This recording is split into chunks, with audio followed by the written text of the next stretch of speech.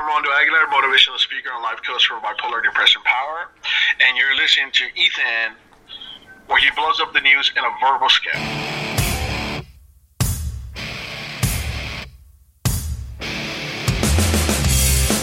Intellectual stimulation by way of mobile devices. Welcome to another exciting episode of the Atomic Podcast. And here is your host of the show, Efren Guzman.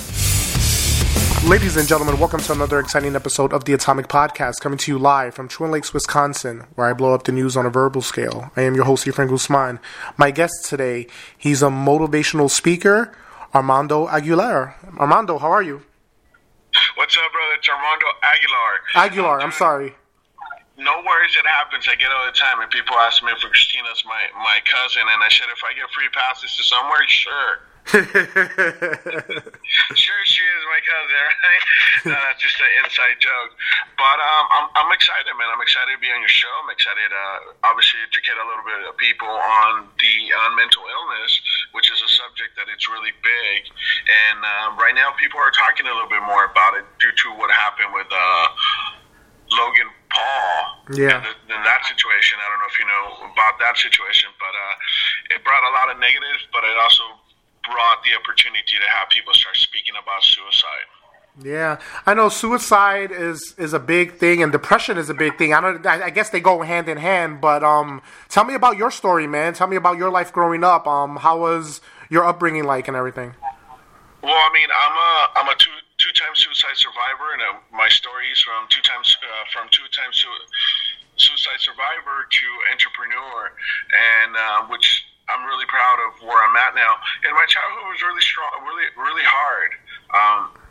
The last time I saw my real dad was when I was 4 years old, and I had a stepdad that came into my life when I was 5, and there was a lot of struggles there because of the fact that my mom was a single mom, and it was hard for him to understand, that I was not part of his kids, and he had some other kids, so there was a lot of being more preferable to his kids. These kids didn't live with us, but it was always more of that comparison with my kids are accomplishing this and Armando's not, right? And as things keep on going in life, it just got more terrible and more terrible to the point where if family would get home, people would show up at the house, they would hide me on the closet. Wow. So that obviously had a big impact in my life. Wow. So elements like, go ahead. I said, why would they hide you in the closet? I don't get it. They would hide me in the closet because obviously I believe, as you know, I face bipolar disorder. Yeah. And I used to work face, and we'll get into that a little bit more. And it started hitting me, I believe it started hitting me when I was like 13 years old. Mm-hmm. So it's really hard to understand it, and it's really hard as a person that's going through it to be able to self-diagnose. You can't self-diagnose because, your mind is operating normal. That's your normal to you. So you can't see your mood swings. You can't see, when you're really depressed and you really don't want to do much. The only excuse you have is, I don't know. Mm-hmm. Because really you don't know. Yeah. So being in bed, not want to be motivated, not want to do much, it was always thrown in my face and say, you're a loser. You don't want to get nowhere. You're the ugly duckling of the family. So that's that was some of the reasons why they would hide me, because not that I would do anything wrong. I just was trying to find myself. And also when you're at that age, when you're 13, 14, 15, your body's changing. You're trying to find you. So you have your normal ups and downs as a kid where, leave me alone, don't talk to me, or I know it all era, right? We all went through that period of I know it all. So that added even more to it. And then it became like, okay, you're 16, you don't want to go to school, you don't want to accomplish things. And that was something that was taught to me since day one. I was told that I was never going to be successful since day one, since I can remember. I was also told that, there's not much reason for me to be anywhere in life because it was already planned that it was already determined by life that I wasn't going to get anywhere. And that's what not only did you hear that, because a lot of people, we hear a lot of negative things, right? But hearing it's one thing, and make you believe that is another thing. See, sometimes the struggle and the pain that comes with bipolar disorder or any mental illness, depression, it's not that. The struggle and the pain really comes from what they made you believe about yourself. Addition of the illness. Yeah. So if they made you believe all your life that you really were not going to be anywhere alive, and that's what you were taught, well then you already believe it. And as if you believe the law of attraction, you're not attracting anything positive. Not that, and I never did drugs or drinking. And my route was never that way. My route was food was my comfort. Yeah. Because food is accessible. You can get food anywhere. If I go to your house, I can eat there. Turn around, go to somebody else's house, and I can eat there. Or on the way home, I can stop, fast food place. So food is accessible 24 hours a day, and it's cheap.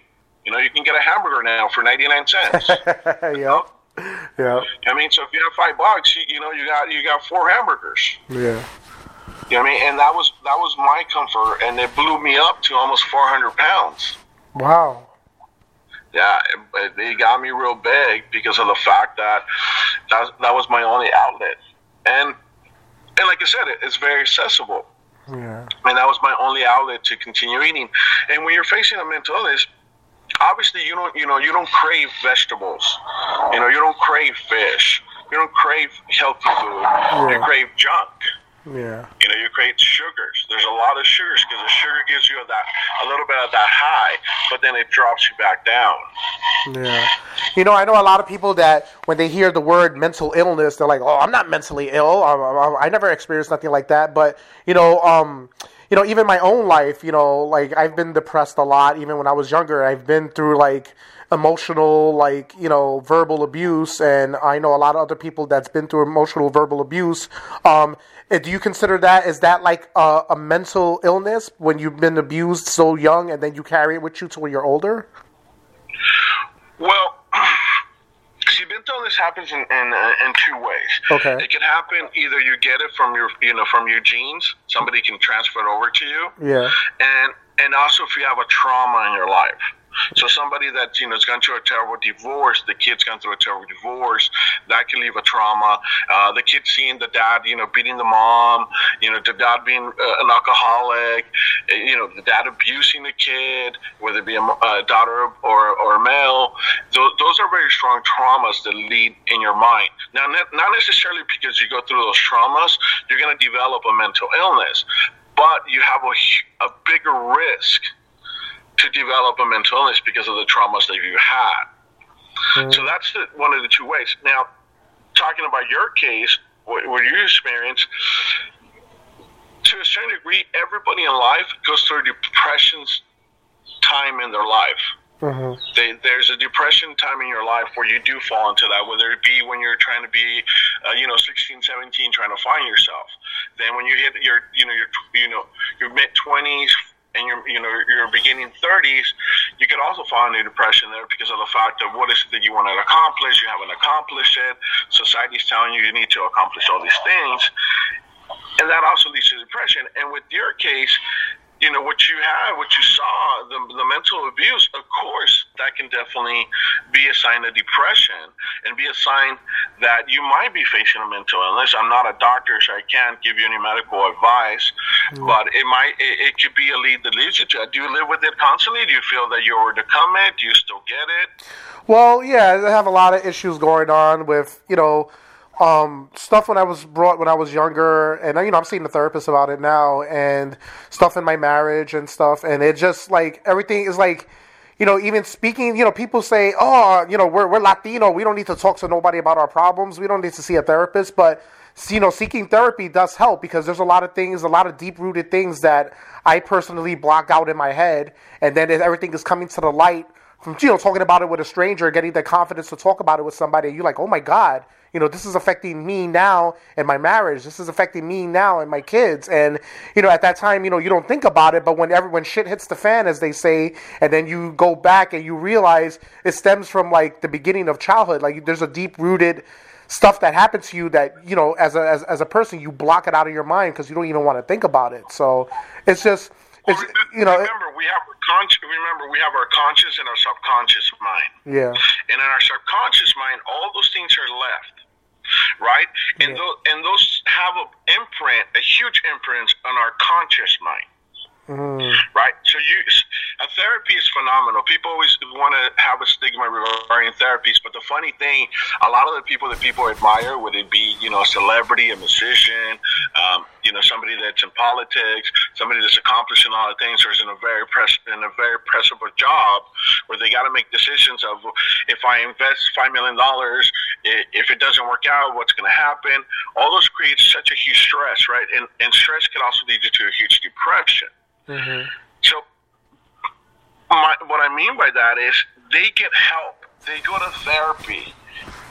But at the same time, people see it as something negative. But if you see these people creating so much things in their life and being successful in their lives, therapy is a positive thing. Unfortunately, it has a negative stigma behind it. But if it were me, I would recommend therapy to everybody. Yeah. Everybody, because you have the opportunity to speak to somebody that can guide you correctly, that can give you some phenomenal medical advice, and overcome those things that are stuck in your subconscious mind. Yeah, that's true, because there's a lot of, especially in the Latino culture, I would just say any culture, there's people that don't want to talk about their problems, or they're just bury it.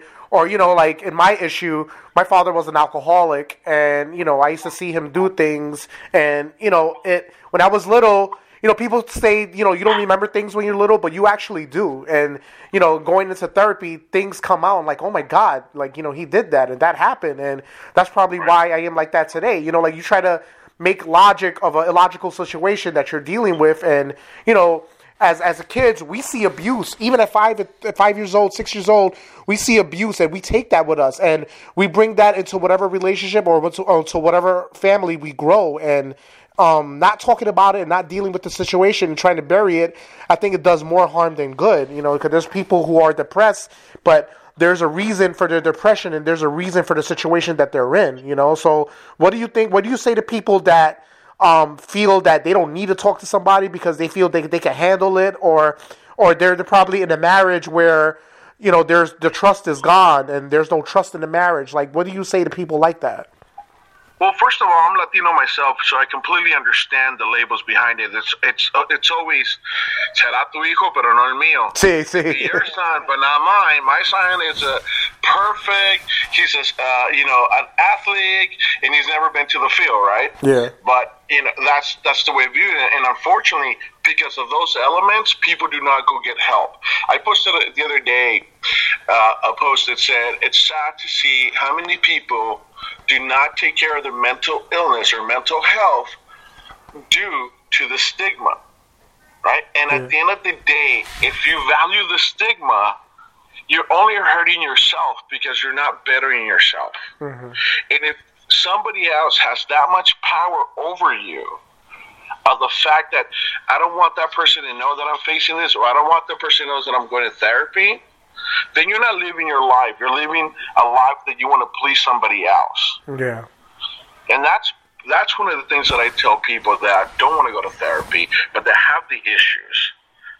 But they don't want to admit them because I don't want my wife to know. I don't want my kids to know. I don't want my friends to know. I don't want people at work to know, because they're going to think I'm crazy, because they're going to think all those things.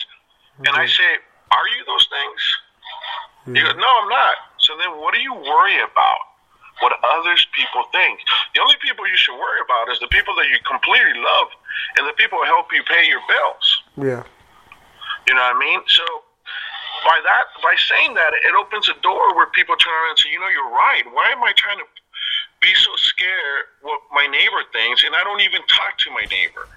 Mm-hmm. You know what I mean? So you got to start making choices for yourself that are going to better you, and not make choices based on what other people might think, because that's going to stop you. And one of the biggest things is that, and that applies in business, that applies in any type of life. So many people, like the kid that plays football because the dad wanted to be a football player, and the kid hates football. And now lives a terrible life because he's got to go work out, and he's got to go do those things that he doesn't love. He loves creating websites. He loves, other elements in life, but he's doing that because somebody else is pressuring him to do that. And that leads a kid to a major depression because he's trying to find himself, but he's not allowed to find himself. Mm-hmm. Does that make sense? Yeah, it does. It does. But you know what I mean? But I was going to ask you, but like for people, like, you know, how you say, like, they need to talk, have an outlet, talk to somebody. There's a lot of people who probably, let's say, don't have insurance or don't have, I guess, the way to talk to somebody who you know, who's licensed as a licensed therapist. Like, what could they do, though? Like, if they have all this depression and they can't talk about it with nobody and they can't even go to it, what possibly could they do? This is a phenomenal tip that I have, because I do life coaching that I have with my clients that I do the life coaching with, is if you feel that you don't really have anybody to talk to, you're wrong, because you have yourself. Mm-hmm. So journaling is so important, because if you can journal your feelings, you can also leave them in that piece of paper. Yeah. You know, when you're real with yourself and you turn around and you start writing, this is exactly how I feel. And you start questioning, why do I feel this way? Now, the work facing comes from, I have depression, I am facing the illness. And see, when you walk into a room, because again, I don't hide my illness at all. And I've had people remove me from Facebook when they find out. I have people say, oh, I got to go because I got to go pick up my kids, and they don't even have kids. I mean, or the conversation ends real quick, and, well, I got to take this call, and their phone hasn't even rang. Yeah. You know, because they just the negative stigma. But I don't hide it because it's not by choice. I didn't wake up and go, Monday morning, I want to be depressed. Yeah. How cool would that be? No. Right? But then again, I start making choices that are better for me. Yeah. And that's when people need to start doing. And by writing your feelings, by analyzing them, then you can start seeing what steps do I need to take. Will you start finding it out on YouTube? Will you start reading about it? But when you also yourself doesn't want to look at those things and just say, I have an issue, well, we all have an issue in life. Mm-hmm. The question is, what are you doing about that issue? Mm-hmm. And that, if you don't have insurance, if you don't have somebody to speak to, you do have yourself. Because at the end of the day, you're your own best friend. Yeah. So journaling is something that is very important. Now, journaling, and here's another element that we teach our life coaching clients, is sometimes says, well, how can I express myself to my wife or to, or my kids or vice versa? How can kids tell their parents? Because everything ends up to an argument, right? Yeah. Everything, people end up fighting and ends up to an argument. And I said, well, if you already know that ends up to an argument, once you write them an email, and not be aggressive in that email, and really point out, this is how I feel, and this is the reasons why. When you made that comment, it hurt me this way. Or when you said that, or when you did this, it hurt me this way. Now, you're going to allow the person, you're also, when you're saying it and you're writing it as an email or in a letter, the person's not there where you can argue back and forth with. So you can really express what hurt you, or what changes you would like to be seen in that relationship. You also give the opportunity for the person that you send it to also consume it, and he can't turn around and argue with you right away at that moment. So it allows that person to consume it and say, you know what, I never thought that Efren really felt this way. I never saw it this way. Or he's got a point on that. Maybe I did mess up on this. But they don't want to tell it to you, right? They don't want to go, I messed up on this. But in an email, they can turn around and say, you know what? I do apologize for that action. Right? Yeah. So it allows the person to have a communication, because the biggest issue we have in all our relationships is the lack of correct communication. Yeah. People do not have a good communication because of the fear of they're going to hurt the other person or how they're going to make the other person feel. I'd rather somebody tell me, a good friend of mine tell me, you know what, Armando, you messed up on this. Mm-hmm. And I would analyze it and say, okay, this is coming from a person that I admire, a person that I like, the person that I care for. Does this person really want to hurt me? No, they're bringing some knowledge to me. Because nobody's perfect. We can all change. Yeah. And by allowing that has made me grow. Also, people don't know this, but you determine who sits at your table.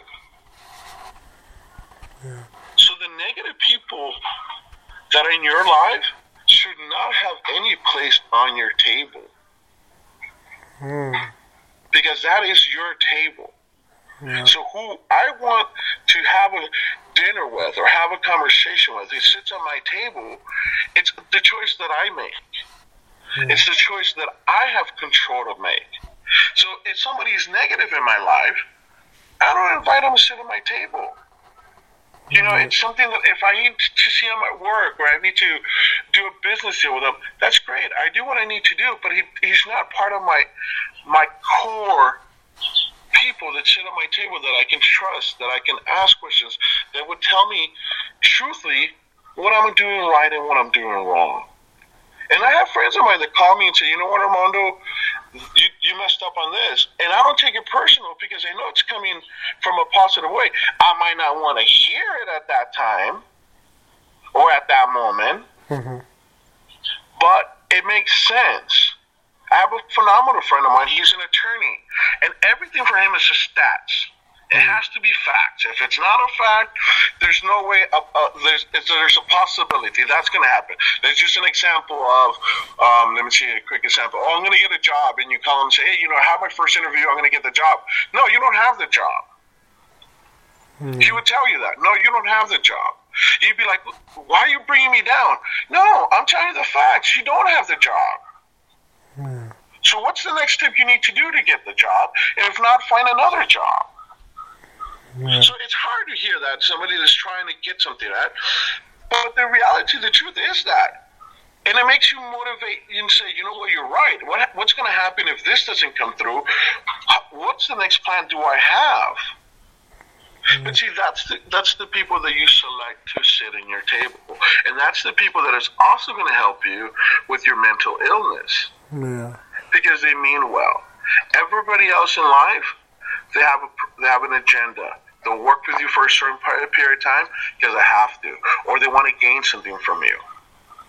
And some people might just want to hang out with you because they like you, but not necessarily those is your core people that you select to sit at my table. See, I know tons of people because I speak all over the world. I speak in Spanish and I speak in English, right? So I meet a lot of people through Facebook and social media.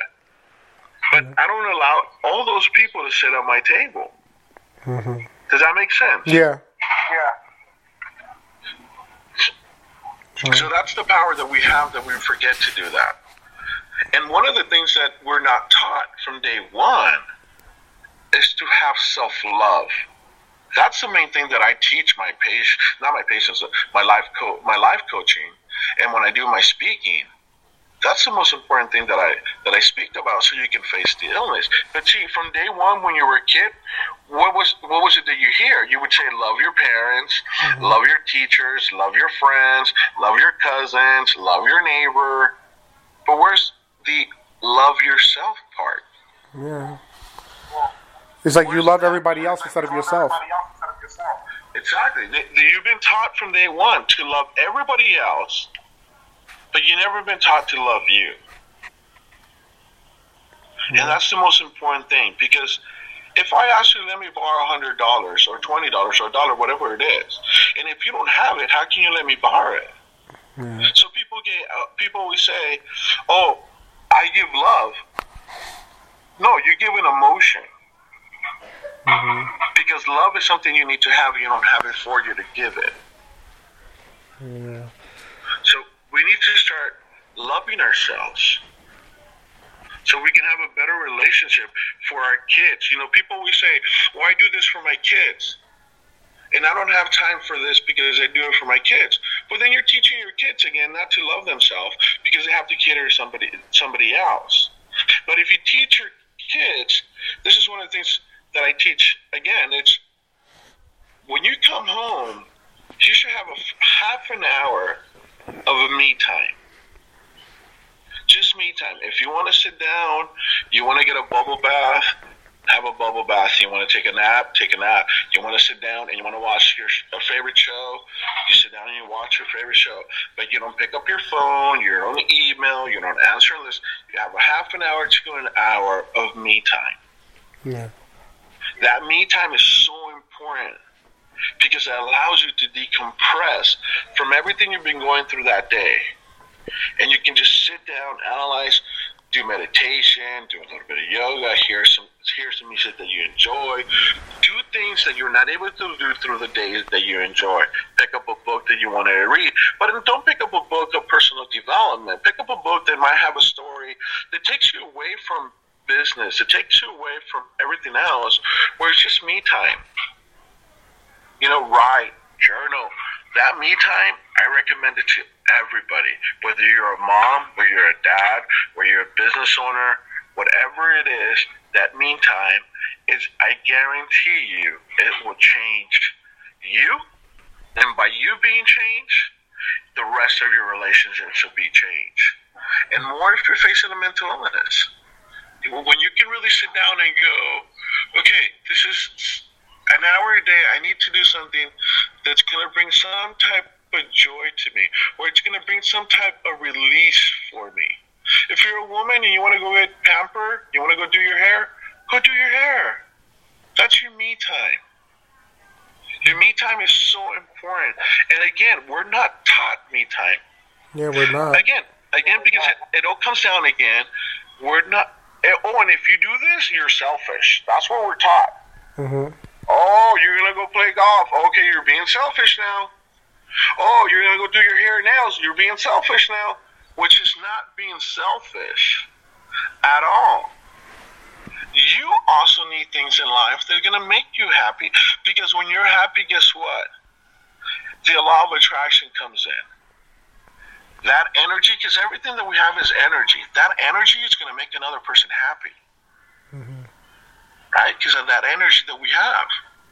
So even if you're facing a mental illness, which is really hard when you're depressed, because you're not motivated at all. You're not motivated whatsoever. You don't want to even get out of bed. I mean, I've always said that Salma Hayek can come and knock on my door when I'm depressed, and I won't even open the door. Which is a beautiful woman. Do you know what I mean? And I wouldn't even open the door. I wouldn't even get that far. Right? But if I say, and it doesn't have to be half an hour. It doesn't have to be an hour. It could just be 10 minutes. If I work throughout the day and say, you know what? For 10 minutes, I'm going to sit there and pet my dog. It's taking you to start doing something. And that 10 minutes will lead to 15 minutes. Those 15 minutes will lead to half an hour when you're depressed. So if you're depressed and you don't want to do, and you make the goal and say, okay, today I'm just going to shower. Because you haven't get out of bed. So, today I'm just going to shower. That's my goal for today. Mm-hmm. And you accomplish that goal, wouldn't you feel good? Yeah. Yeah. Exactly. See, the problem with one of the major problems that we have in life, this is the beginning of the new year, right? We're in February. Mm-hmm. So one of the things is people don't take this guidance, and if people want to join my newsletter, which is info at Bipolar Depression Power, send me a message, say that you want to join the newsletter, and we add you. Our last newsletter was based on here's your goals for 2018. And it talks about of creating a goal that's 3 months, creating a goal that's 6 months, and creating a goal that's a year. What happens is that the beginning of the year, we say, I want to accomplish all these things. And you have 100 goals, or 50 goals, or 25 goals, or whatever. But they're so long. And it's 365 days from this point on. But if you can turn around and say, okay, I'm going to accomplish something in 90 days, what really is that I can accomplish in that period of time? Then you can really minimize it, and you can really focus on what you want to accomplish in that. And when you accomplish that, it's going to give you the strength and the motivation to take you to your 6 months goal. But again, those 6 months goals are going to become realistic. Because now I can accomplish everything that I want. I have to be realistic with what I want to accomplish. And then those 6 month goals will take you to the year. But if you just start from the year and say, in this year I want to accomplish all those things, well, they're just way too far to accomplish them. So that is for the general public that want to accomplish their own goals. But if you're facing a mental illness, if you just put yourself one goal for that day and you accomplish it, you're moving forward. Exercise is so important, and people go, I don't want to go to the gym when you're facing a mental illness. I completely agree. But if you do 5-minute walk and a 10-minute walk, you're moving forward. It's not about the huge step. It's about making a step. And that's the things that I've had to do to better myself, to confront the illness and face the illness and remove all the negative things that people made me believe. And the sad part is, it's the same people that tell you, I love you, and I would never do anything to hurt you. But at the same time, you're a loser. You're never going to get anywhere. You're never going to have a relationship because you're a loser. You're not going to have a relationship with a partner. You're a loser. You're not going to be successful in life because you're a loser. You're not going anywhere. You're going to live under your parents' house the rest of your life. Why? Because you're a loser. You're not getting a job. Losers don't get jobs. That's what I was taught to believe. And that's what a lot of people are taught to believe, whether you're facing a mental illness or not. And I had to learn to say, no, I have self-love. And that is not true. I can reach goals. I have dreams that I want to accomplish. Now, let me point this out. It didn't happen overnight. This is a process that took years. Because keep in mind, this is a process that I was also told for years. And from the people, my parents, my mother, my sister, my stepdad. And my mother is the first person that I saw when I was able to see. My mother was also the first person that fed me. So that connection is so strong. And then to hear all those negative things, well, guess what?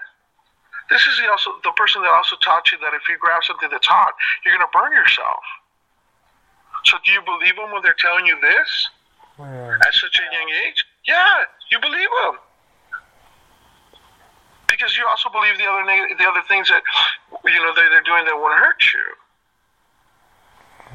But your biggest fallback is trying to please a family member or someone else. And the moment you start making choices for you is the moment your life will change. The moment you say, no, I don't want to do that. I want to do this. Also, no, it's a full answer. No, it doesn't have maybes. No, it doesn't have because of this. If I say no, that is a full sentence. It's no. And you need to learn how to empower that. And you need to learn to be able to say no. Because again, we've been taught to always say yes. Oh, dude, you're not going to do that for me? Oh, dude, you're flaking out. What's up, friend? You're not going to take me here? Oh, man, what kind of friend are you? No, I can't take. No, it's not that I'm not a bad friend. I have things I need to do. I can't take you there. I just can't. Well, I choose not to. But what we end up doing it because we want to please that person.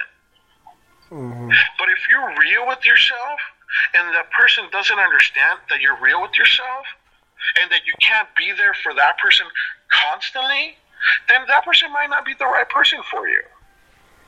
That person might not be the right person that you allow to sit down at your table. So, mental illness, it affects you in so many different ways. And it's just not, medicine also has their positive and the negatives. But the biggest step, the biggest medicine, the biggest solution that you can do is start finding that self-love again and do not believe the negative things you've been told. And that's when therapy also comes in place, because a lot of those negative things stay in our subconscious mind. I had a client, right? Yeah. She's a beautiful, beautiful girl. Beautiful girl, phenomenal body. But the dad, since she was young, we used to pinch her little stomach and go, oh, you're chubby, you're chubby. He was doing it in a caring way. Mm-hmm. Right? He was doing it in a way that he was caring. He would grab her little stomach. Oh, you're chubby, right? Yeah. And she when I was coaching her as a life coach, she said she wasn't able to have a good relationship with a male, with a partner, right? Yeah. She would say, and as we were trying to work through that, I started asking her how she goes with the family things, and the conversation came up about that. And what happens now with her partner, she wasn't able to have a great partnership because she felt fat. In her mind, she felt fat. So when they were being intimate, it was like, don't turn off the light, don't touch me here, don't look at me here, don't do this. And the other person is like, well, you're my partner. What do you mean I can't, hold you this way or touch you this way? Or we're being intimate, we couldn't do certain things. Okay, obviously, if you're a woman or a male and you don't want to do something, and you say no, the answer is no, right? But I'm talking at this level, right? Where she would turn around and he would look at a girl and she goes, oh yeah, you're looking at her because, and it's not that he's looking at her, he was just turning that way, right? Mm-hmm. Because she's not fat like me. And if you would see her body was phenomenal because of the fact that all she did was spend a whole bunch of time in the gym because she thought she was fat. And she wasn't at all. So when I was able to tap into that and say, no, at self-worth and self-value, you're not that. You're not fat. That's a form of your dad communicating with you that way. That was a form of your dad showing you love. It wasn't the correct way because it stood in your mind. So a lot of things that we do, we got to also think about how it's going to affect that person in the long term. Yeah. And when she starts seeing that, and she starts seeing her worth, and she starts seeing her value, and she starts seeing that that's not who she is, guess what? Her dating life changed completely. And now she found a phenomenal partner that she's really happy with. Because she knows that that's not who she is. She knows who she is. And that was planted in her mind, it's not true. But again, that's all she heard. And that's all she was taught. So remember, our words have power. I'll give you another example. Okay. I was with a friend of mine and we're at a seminar. And sometimes when you stand next to someone and you don't have that vibe, it's just for some reason, you just don't like that person. Yeah. They haven't even spoke to you. They haven't even said a word to you, but because everything's energy, right? We have energy. Yeah. Everything we do. That's why a hug is so important. When you hug someone, you can feel if they're sad or you can feel they're happy, right? Yeah. Because it's energy that we have, right? So a gentleman stood next to him, and I guess the other gentleman didn't feel a correct vibe with him, right? Mm-hmm. So in that conversation, because you were there, the guy was a little bit cocky and turned around and said, I don't like your tie. Right? Mm-hmm. Okay, fine. The guy left, and my buddy was so ticked off. He was like, hey, man, I'm going to tell him something. I go, why? I go, when you bought that tie, nowhere on the tie had the description that says, everybody in the world is going to love your tie. There was nowhere there. So this person didn't like your tie. Move on. You're adding value to that. He walked away. He forgot about you. Don't let your ego determine your actions. And that's a big mistake that we tend to do, and more as male. Yeah. Well, I'm not going to let him talk to me like that. Who does he think he is? Yeah. Who cares? Doesn't care. Tell me that you don't like my tie. Fine. My tie was not built for everybody to like. You don't like it? Thank you very much. I like it. I purchased it, and I like it, and I wear it. But see, again, you got to determine what battles you want to fight. You got to determine who you want to add value to. See, because you make that choice. So when somebody tells you something negative, doesn't mean that you're less. Doesn't mean that you allowed it. No, it just means that you're not giving it value. Mm-hmm. Now, the reason why our ego takes place is because we don't want to tell the person that's next to us that, oh, anybody can tell us anything. Well, you turn around and tell the person next to you, like, I'm not adding value to that comment. Done. You know what I mean? It's all about learning things. And all those things with the fear of the stigma apply. fear with mental illness and the stigma. So when people would say, you're bipolar, I gotta go and they act different, okay, that's your choice. I'm not gonna take it personal. If you want to be educated, I'll be more happy to educate you. I'll be more happy to tell you about it. But if you're gonna make the choice to look at me in a different way because of the stigma that you haven't even really, of illness and stuff that you really haven't known much about, but you just heard, and you want to walk away, that's your choice. I'm not going to take it personal. That's your choice. Yeah. Imagine if I would take it personal to so many people now that I'm a motivational speaker. Yeah. And a life coach. I wouldn't be anywhere. Yeah. So I don't take it personal, and I don't hide it. Now I don't walk around with the sticker that says, "Hi, I'm Armando and I face bipolar." But if the conversation comes up or you ask me, I'd be more happy to tell it to you. Again, because it's an illness. It's not by choice, and I'm not gonna hide because of what somebody else might think. An illness that was given to me. Now I've learned that illness that was given to me, I also have a choice to try to see the positive of it. See, I'm a 2-time suicide survivor, right? Yeah. It could have been a 3rd time, but I turned around and thought about it, and I thought about it for so long and said, why is it didn't happen? Is there a purpose? What is my why? My why, because we all have our why, right? What is my why? Can my why be that all that I had, all the things I went through, look at it like if it was a school and now I graduated, and now that I'm graduated, I can teach. But if I didn't go through all that, how could I teach it? You know, it's like the guy that tells you don't be an alcoholic but has never drank. Yeah. You know what I mean? So I had to go through all those elements so I could sit here and have a phenomenal conversation with you and be invited to your amazing show. If it wasn't for all that, there was no purpose for this. Yeah. And if this podcast impacted one person, I did my job. I did my why. Wow. As a 2-time suicide survivor, and dealing with everything you've dealt with in your life, how do you say you did it twice, like how do you keep yourself, not depressed? How do you keep yourself following your goals? Well, don't get me wrong, there's still depression moments. Yeah. There's still very depression moments. The illness doesn't have a cure. Yeah.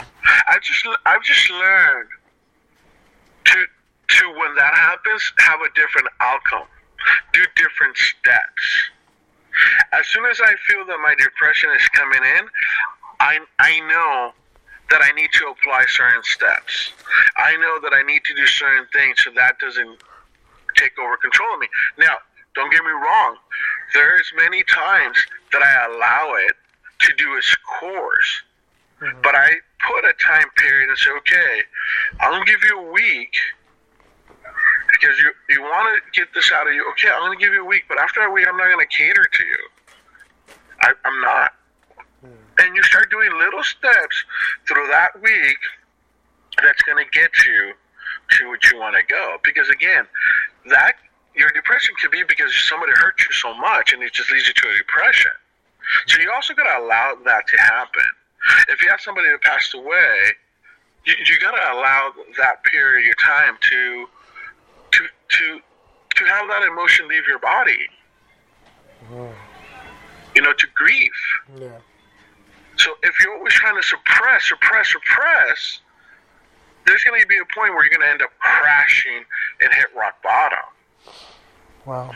But see, this is steps that you need to learn to start taking. So, and there's many times that I do suppress it right away. You ain't coming here. Not at all.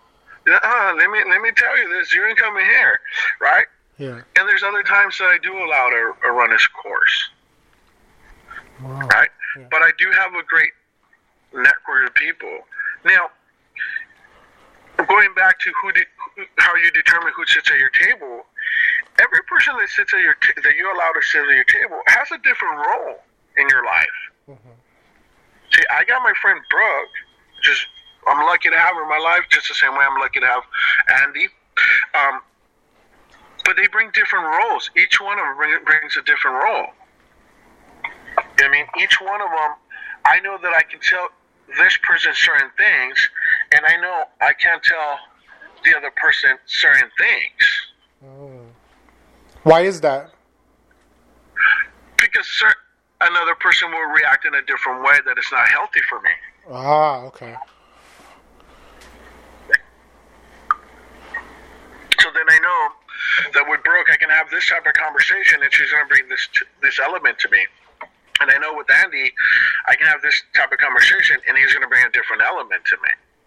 Mm-hmm. But see, again, I made the choice who sits on my table, and I determine which value each person is going to bring. Now, this is a very important point, too, that we tend to forget. The people that you allow to sit at your table, you also got to be willing to give, not just take. Yeah. You got to be willing to also give. You got to be willing, if they call you 2 o'clock in the morning, you're there for them, just the way they're there for you. And that's a very important thing, because we only tend to look at our benefit, but our benefit has to also benefit the other person. Yeah. It's like that old saying, like the door swings both ways, right? Like, you know. The door swings both ways. Yeah. And you got to be realistic of that. Yeah. Because nobody likes to just be giving, and not receive. Yeah. So you also have to be a person for them. It's just the way it's going to work out. Yeah. You know what I mean? Talking about Andy, he calls me the other day. He goes, "I need you to come to my house. I need to tell you something." Well, he didn't tell me that we needed to move a 150-pound fish tank. Right? He didn't tell me that part, right? and I get there, I'm like, "What are you talking about?" "Yeah, we got to empty the water. We got to carry it. We got to wash it. We got to clean it. And we got to bring it to my house. And I want you to help me set up my fish." And I'm like, "Really?"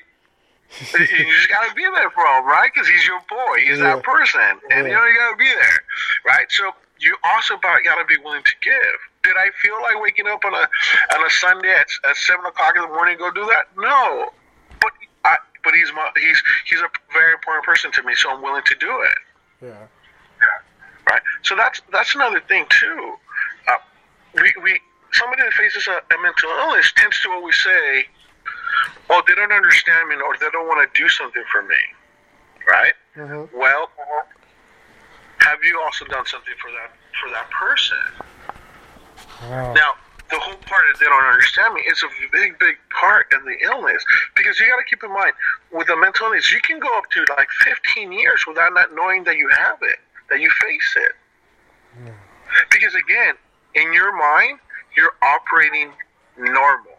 If we could all self-diagnose, all we need a doctor is to say, "Can you give me this medicine, or what's the stuff I need to know, because this is what I have, or this is what I'm facing." No. So you do have to do therapy. You do need to do counseling, a psychiatrist. Those are elements that you need to do, and you don't have to remove the negative stigma. You, not anybody else, because nobody else owes it to you. Yeah. You owe it to yourself. But you owe it to yourself. You just owe it to yourself. Nobody else owes you that. There's not one person that owes you that. And we tend to always, and it's funny because the people that hurt me the more is the people that are always trying to get their approval for whatever I did. And the moment that I stop asking for their approval, that's the moment that my life also start in a different way. Wow, yeah, that's so true. You're right about that. That's so true. Right. And that's the moment, because we always, I see so many kids that, the mom wants them to do this, and they end up doing something, and they want to do something else, but they're so dying to get that approval, and they never end up doing their goals and their dreams because they want that approval. Mm-hmm. And at the end of the day, your parents or whoever, they have done their life. And you're going to walk out of that life one moment, and you're going to end up doing you. So when people say they don't understand my mental illness, then the question that should be asked, what is it that I need to do so I don't rely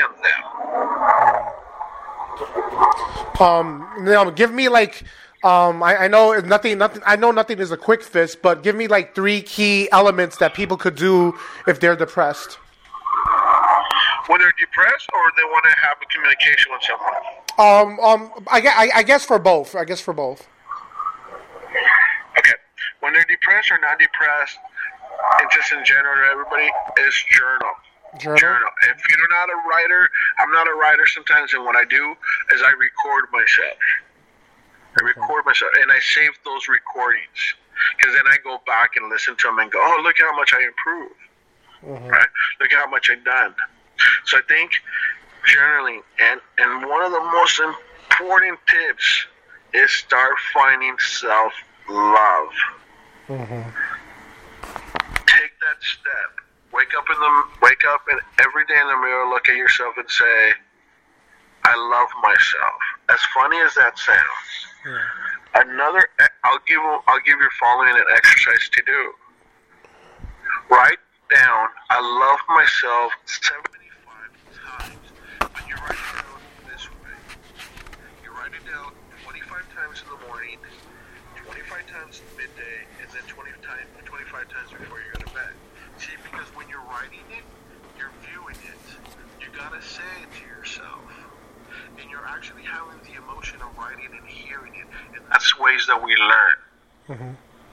Because you're learning visual, you're learning hearing it, and you're learning to apply it, because you're applying it by hand.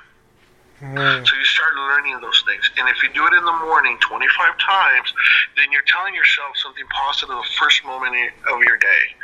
As your day gets harder throughout the day, whatever it is, you remind yourself that you have that self-love. And before you go to bed, the last thought that should stay in your mind is that you love yourself. Yeah. If your following starts doing that exercise, they will improve their life completely. That's all. Another thing that I recommend is put pasties all over your house with positive affirmations. You're beautiful. You're successful. Not you're gonna be. You gotta put it in the present. You are successful. You are beautiful. Or I am, because I am is the biggest positive statement that you can tell yourself. I am successful. I am beautiful. I am reaching my goals and dreams. Not I will. I am. It's a big difference of I will and I am. So, I am successful. I am loved. I am giving. I am beautiful. I am reaching my goals and dreams. I am worth of a positive life. You put pieces like that all over your house, in your room. You also put them in your office, so you can constantly be seeing that. So you can constantly be reminded and start removing all the negative thoughts that you have that you've been planted on. Yeah. And the more you see it, the more, because when you see it, you have to also read it. Mm-hmm. And when you're reading and you're seeing, you're feeling that emotion. Whether you're aware of it or not, that is starting to become your new database in your subconscious mind. Mm-hmm. That it's going to be applied in your conscious mind. Oh, man, that's really deep, Armando. I'm just like reflecting on what you're saying, and a lot of people, I guess it'll be hard for them to do it, but it's all repetition, right? Like you have to be willing to do it in order for you to face the illness. No, it's not hard to do it. Yeah. It's a hard struggle. Yeah. But you can do it. Yeah. Nobody became successful overnight. What's the saying? Rome wasn't built in a day, but it was built. Yeah. Right? Yeah. So, it is hard, but it doesn't mean it cannot be accomplished. And again, it took me many years. I didn't do overnight, and I'm honest all the time with my following and whoever I speak with. It took me years, but I did it. And I continued doing it. Every day I continue doing it. Yeah. Every day I remind myself, I am going to impact somebody today. I am going to make a change. Yeah. If I say that to myself, guess what? It starts happening. Because I'm trying to attract it. Yeah. I mean, just like I attracted you to invite me to do this interview. Yeah. If you would see me doing all negative things, why would you have me here? Mm-hmm. Right? Absolutely. I am going to get exposure. I am going to have my message be told in different platforms that have a voice, like your platform. Yeah. See, but those are the things I need to remind myself and keep on telling myself on a daily basis. Mm-hmm. So it is possible. And I'm probably going to work on it all my life. Yeah. But I can do it. I am doing it. Mm-hmm. And whoever else is hearing this, you can also do it. I have faith in you that you can. Because I'm not special. I don't have a superpower. I don't.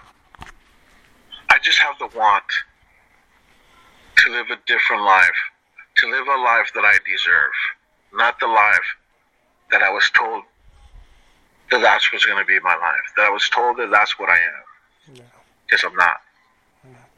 My final question for you, Armando, is what would the Armando today tell the Armando of yesterday? What Armando today would tell Armando yesterday? If you have faith, if you have and learn to continue adding self-love to yourself, you can confront anything. Now, that doesn't mean that every outcome is going to be a positive outcome, but I can confront it. Does that make sense? Yeah, it definitely does. Well, a lot of people. Go ahead. I'm sorry. Go ahead. A lot of people think because you say those positive things, there's always going to be a positive thing in your life. No. Mm-hmm. We need the ups and downs that keeps us going. If not, how boring? I mean, how boring would it be? Yeah. We need the ups and downs. The ups and downs is what make us stronger. Yeah. You're right. I fail in many things. And I'm probably going to fail in many other things in life. But that's what's going to make me successful. That's what's continuing making me successful. Yeah.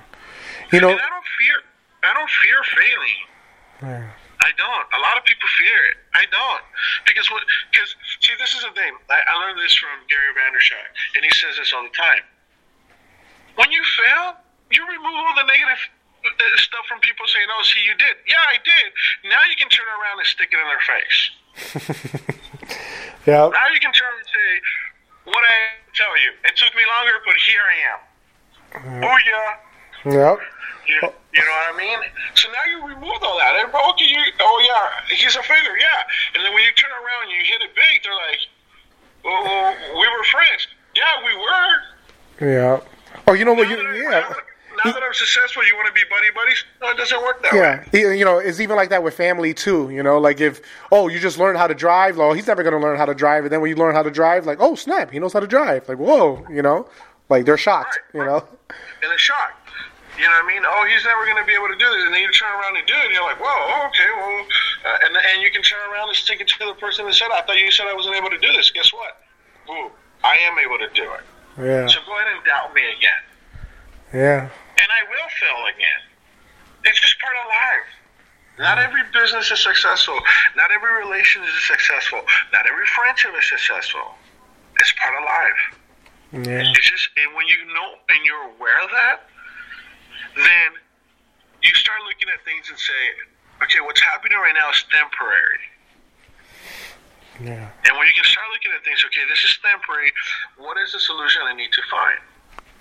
See, this is one thing when people go, oh, you're broke. No, I'm not broke. I'm going through a financial situation around that I'm finding a solution for, but I'm not broke. I still have life. I still have wants. I still have beliefs. I'm just not financially to the place that I like to be. But I'm finding a solution to that issue. Yeah. But if you start believing that you are broke, and you keep on telling yourself that you're broke, guess what? You're going to be broke all your life.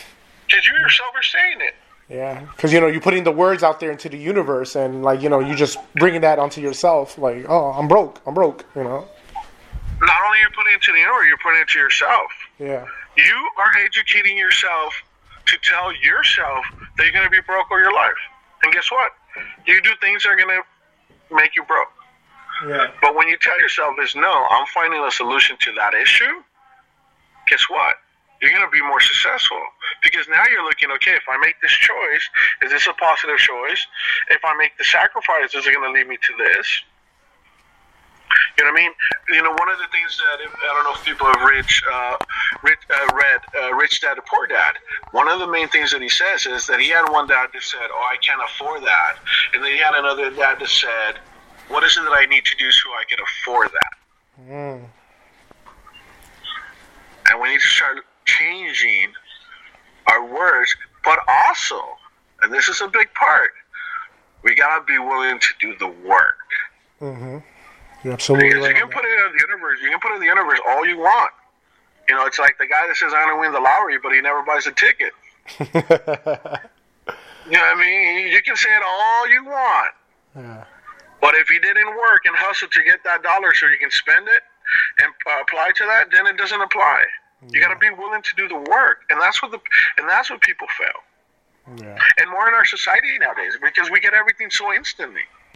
Yeah. I mean, I don't know how old you are, but you know, back in the day we had payphones. Yep. Yeah. I'm in my 40s, late 40s, so yeah, I know. Do you remember when you were in junior high and you used to do little notes? Yeah.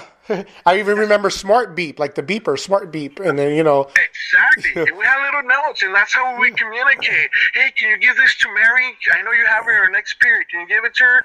Yeah. Cool. And, I'm going to be over here. Can you bring it back to me? It was, you know, we figure out a way. And nowadays, you have your world on a phone. Yeah. Any kid, any person can ask anything to Google, and it'll give you an answer. Yeah. You're absolutely right. So our limitations has changed. Now we have a lot more things that we can accomplish. Yeah. You know, Armando, speak about, because you're the founder of Bipolar Depression Power. You was talking a little bit about it. You basically talk with people about the depression, and you motivate them. Like, you're like also a motivational speaker, right? Correct on that? Well, I'm a motivational speaker, and I go to, you know, I get hired to go to different places. You know, whether it be at an event, would it be a corporate, you know, engagement, would it be, you know, a small company that has 10 employees, a company that has 100 employees, and then I also do workshops for family members, and then I do, events, do events where I will speak, and I, obviously get hired to speak, but I speak everywhere. You know what I mean? I speak everywhere. I don't mind traveling to Chicago and go speak. You know what I mean? I speak everywhere because I believe the message is everywhere. And I also want to point out a very important thing. The illness does not have a religion. It doesn't have a color. It doesn't have a financial status. So it doesn't matter if you're African American or you're Latino, you're Asian. It doesn't matter. The illness doesn't care. The illness doesn't care if you're worth $150 million. It doesn't care.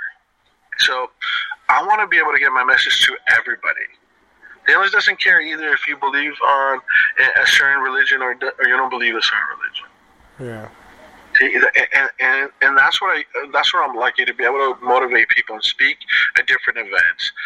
Right now, I'm trying to get a little bit more corporate companies, because if you're not facing the illness, you probably know somebody that's facing the illness. Mm-hmm. So to have your employee to be more productive, if he has the correct skills of creating a crisis plan for himself or for a loved one, he's going to be less stressed, and he's going to be able to give you more at his job and be productive. Also, if there's somebody that's facing it at the company, you're going to go there and help remove the labels. So people could also work with that person without no judgment of the labels.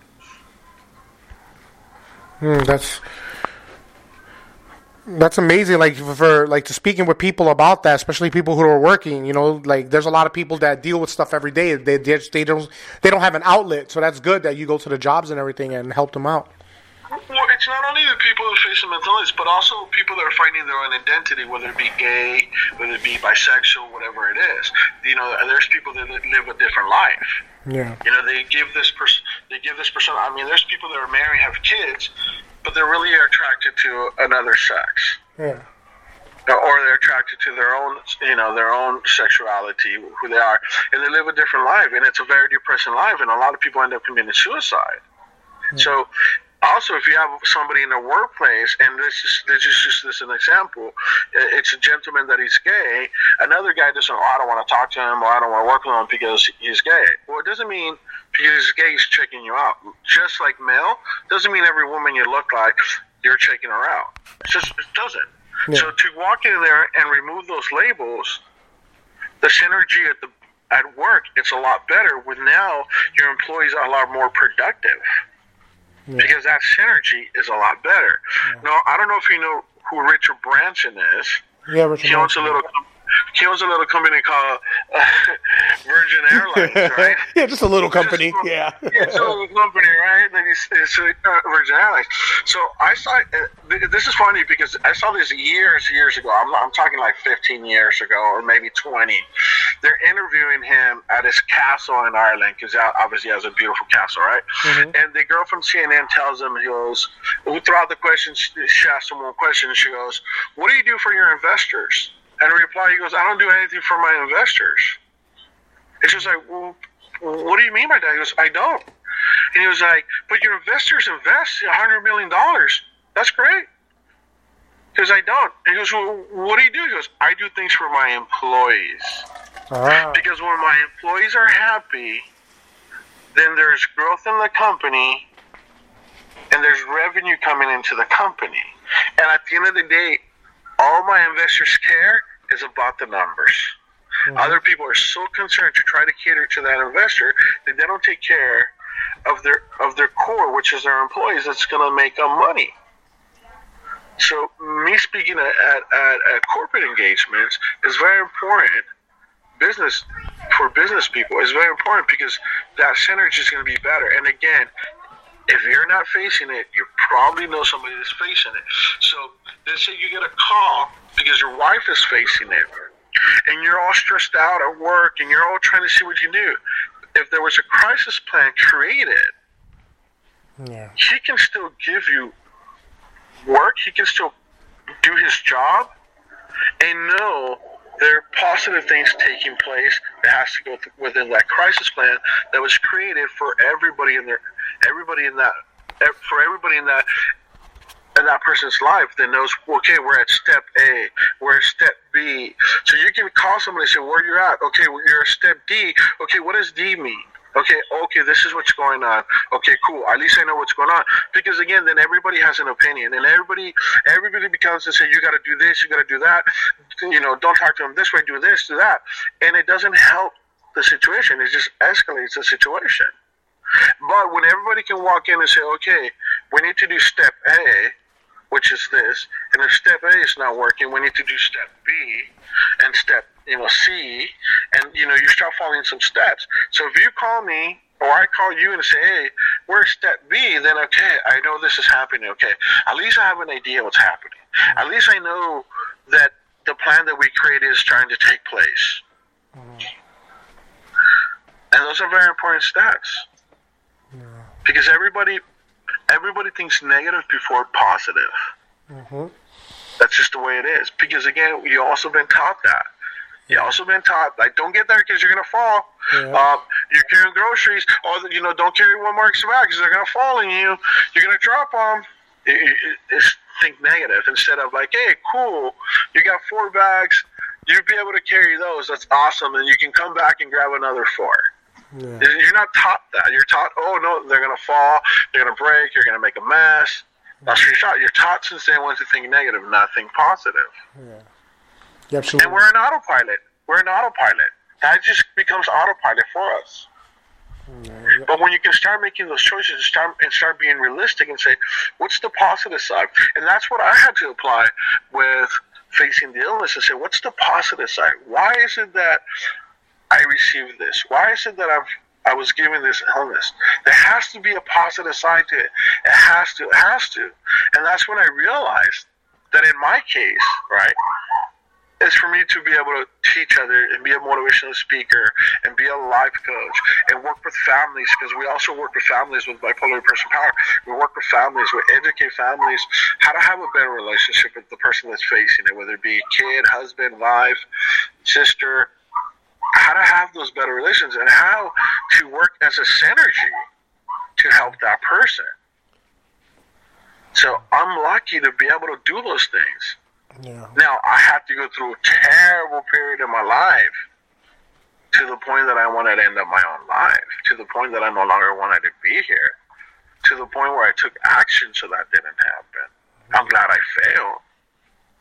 Wow. And now I'm lucky to be able to do stuff for others and help others. Yeah. You know, one of the most beautiful things is when you receive an email from somebody that says, I was thinking of hurting myself, but I saw this video that you did, or I saw this post that you did, and I no longer want to hurt myself. I mean, that's that to me, right there. Yeah, you can't put a price on that. Yeah. You just can't. Yeah. So, and our big slogan with bipolar depression is, remember, you're not the illness, it is something that you face. That's right. Because when you say this is what I have, then that's all you are. If I met you and I say, oh, hi, friend, I'm bipolar, and I walk away, that's all you're going to remember. Oh, that's the guy that's bipolar. I think his name is Armando. That's all you're going to remember. But if I turn around and say, hey, hi, nice to meet you, I'm Armando, and the conversation leads to, oh, and I face bipolar.